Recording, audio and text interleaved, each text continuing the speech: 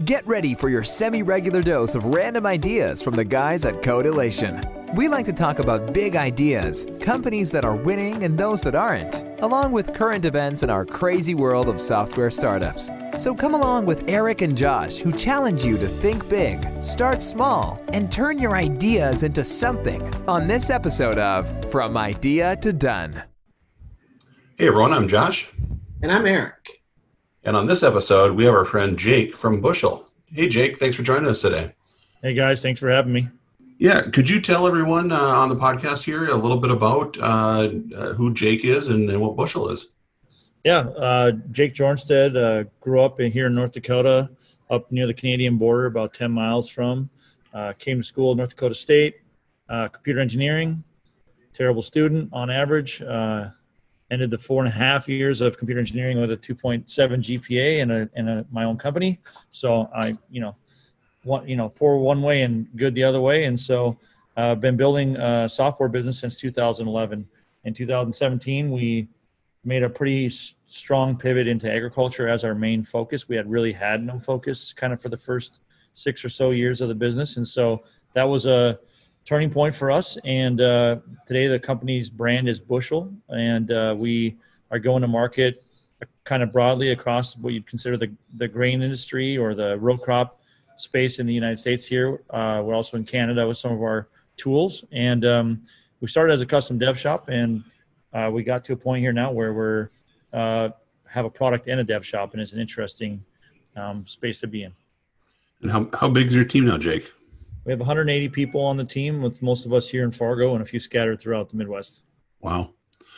So, the main thing I wanted to bring you on today is talking about, raising funds. We're here in Fargo, and, Fargo gets some buzz about a good tech hub, but we're not a Silicon Valley. We're not a New York. I'd like to just get your take on raising funds here in Fargo, what challenges are, and what you know now that you wish you knew when you started out. Sure. So I'm pretty passionate about this topic. When I set out to raise funds the very first time, which was in 2016 at the end of the year, going in 2017, I made virtually no traction outside of the immediate market here. I was not getting meetings with the Silicon Valley players. I wasn't getting meetings with traditional venture. And that at that time, I would blame our inability to articulate what we were trying to do next, right? We weren't quite clear on why we were changing from a development team only to a product, or we weren't even committed to that yet as a company. And so that was tough. We raised money locally here, some what you might call like super angels and family offices that made initial investments of $1.5 million in 2017. Then within the time of that point in 18, we had 2 potential acquisitions come, both from one from the Midwest and one from West Coast. We ended up not doing either, and we were smart to do that, but it was pretty compelling at the time because it's super early in launching the Bushel product, and that's what they wanted a piece of, was to get in early on that and turn that into something that they wanted to use for their business. So then, as I set out, kind of walked away from those deals and set out, okay, we got to do another funding round. This one's going to have to be $5 million, probably, maybe more. The problem we ran into there was the same, except this time I think our vision and our plan was much more articulated, and we had made major progress. We had like 30 or 40 companies on our platform and had a few thousand farmers using the tool, and we could not we got some attention from traditional venture, but we could not make any progress.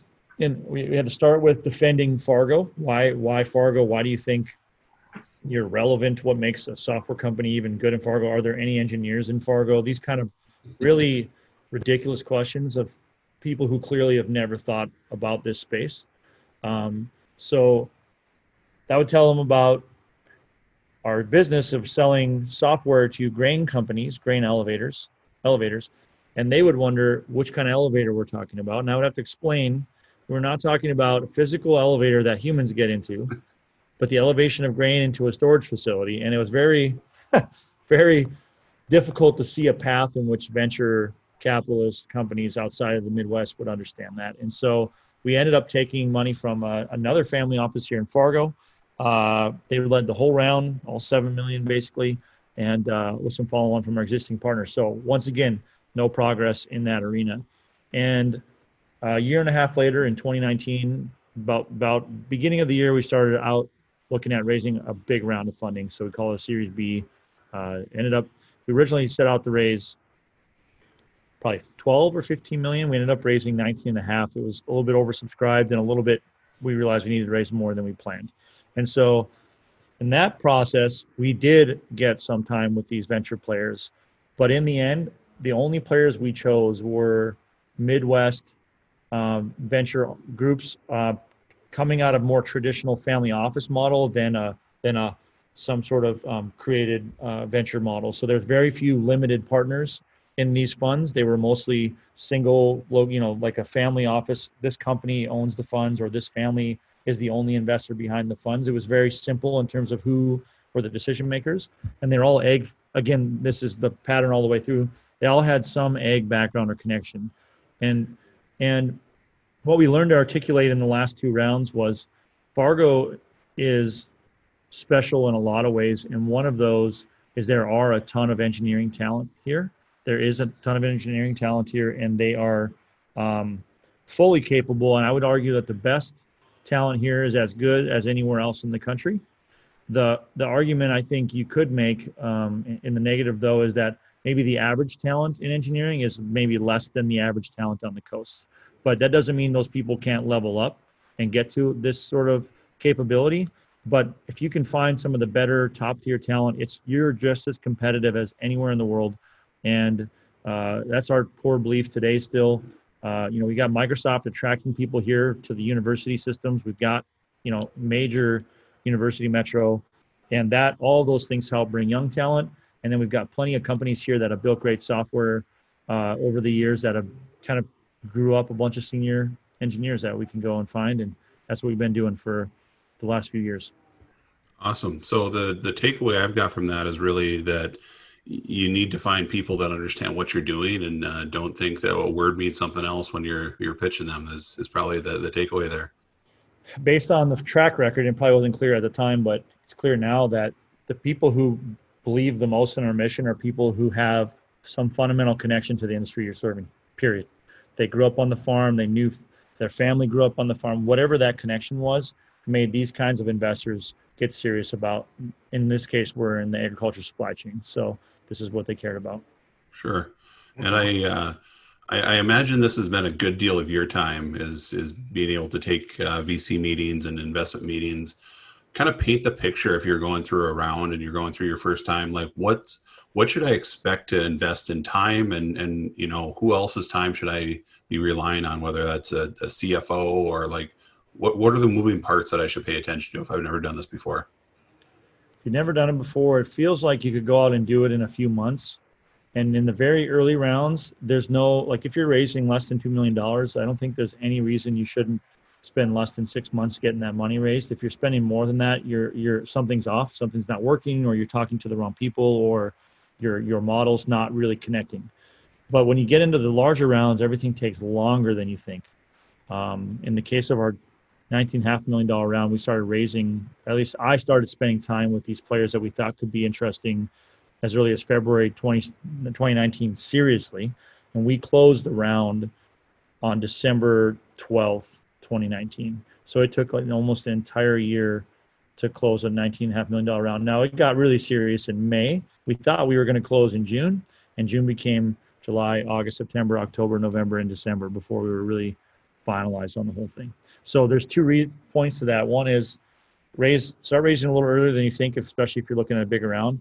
But also you got to think about, do you have the cash capacity to carry the business until that point? That could be a year away, because if you don't, you need to start raising now or earlier, because it would have been really bad from a negotiation standpoint if we were hard up on cash during that time. You can't negotiate from a point of weakness. And so that's really important too, is to think about timing of if you're going to have strength or not when you're negotiating, to be able to walk away from a deal that's not good.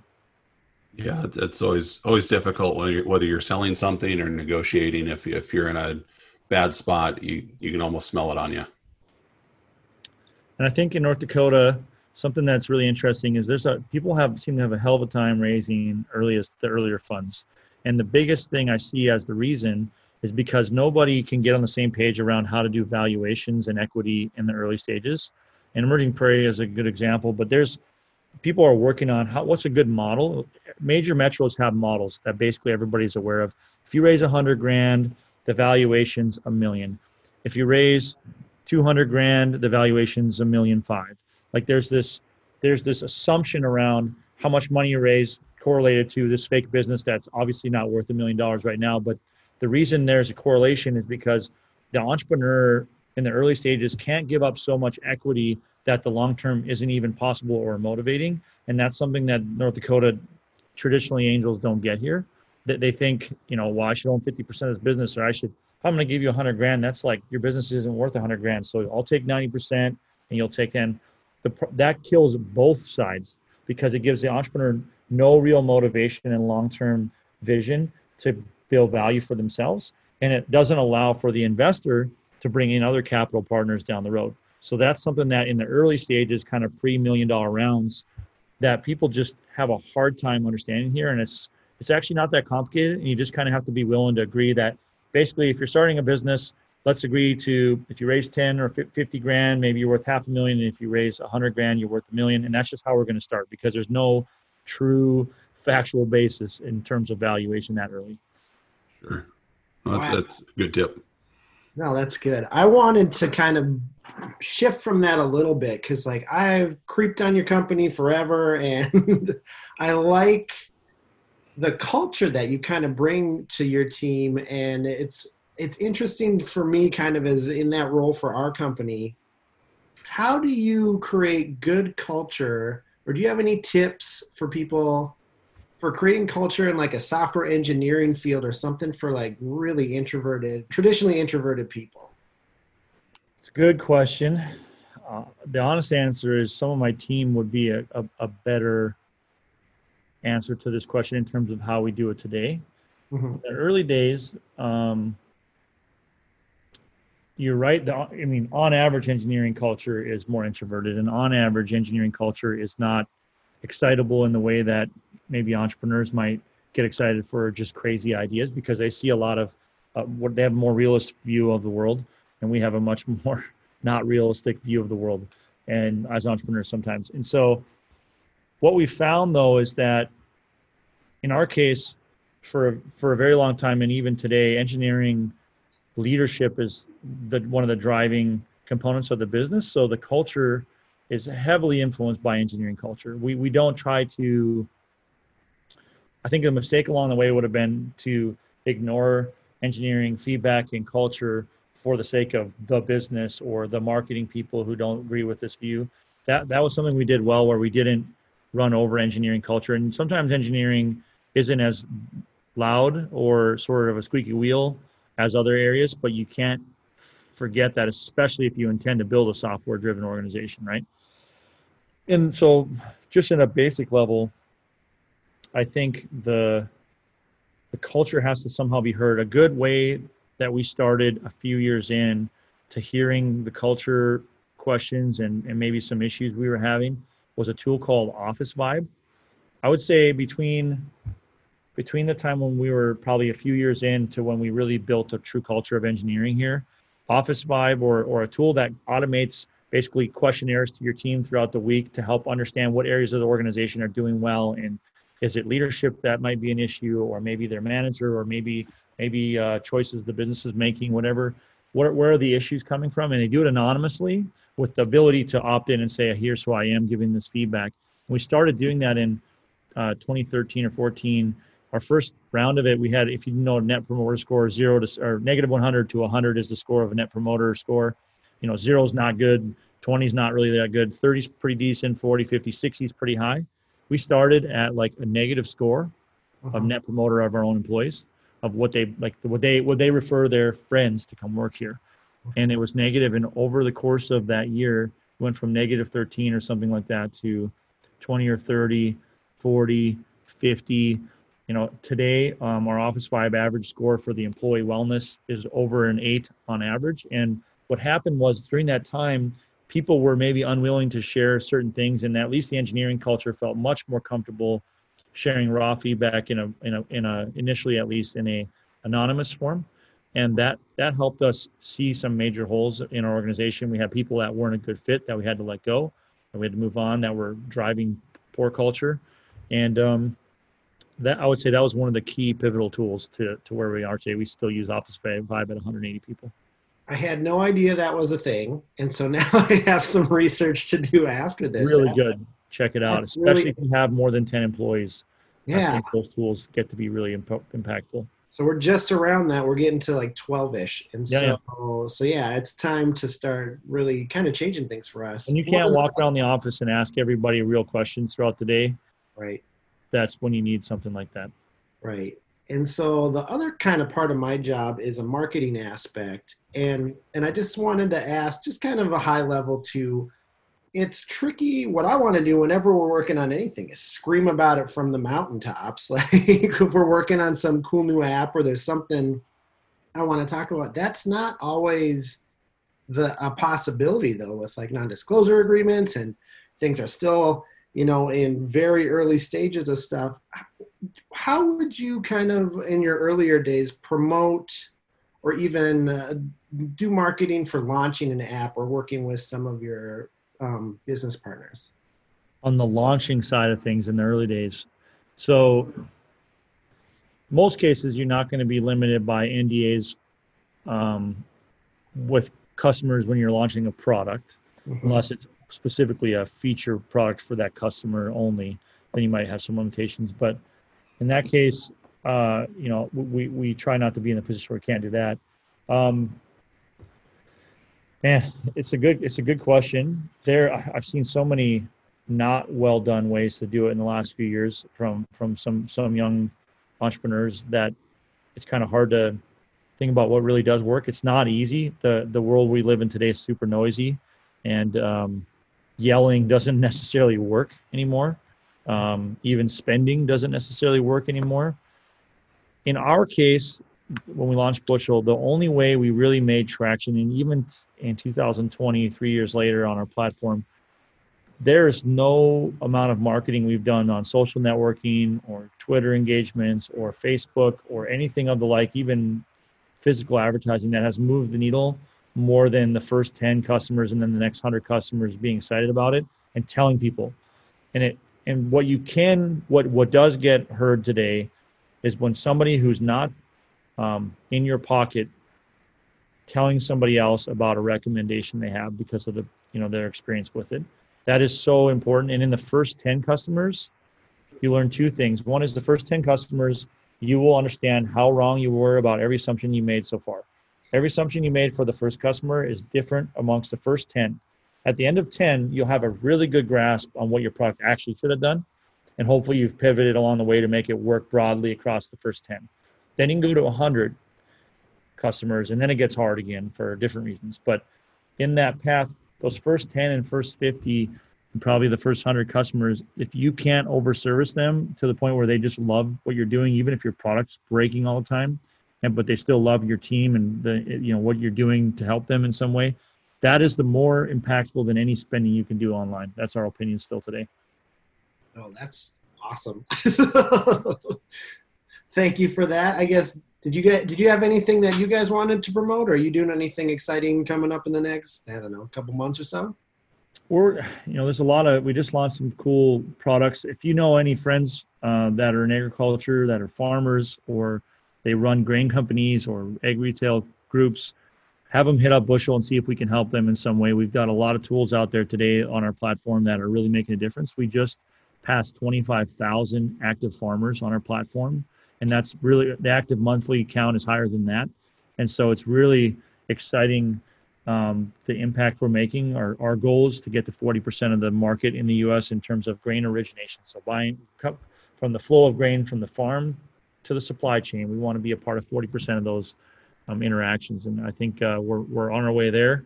And someday down the road, if you're in agriculture, you're going to hope to hear about something called Bushel Wallet, which is going to impact the way people think about how they move money in ag. Right now, money's moved entirely by paper checks and in the mail and statements that are mailed to your home. We think that needs to change, and we're working hard on what that could look like.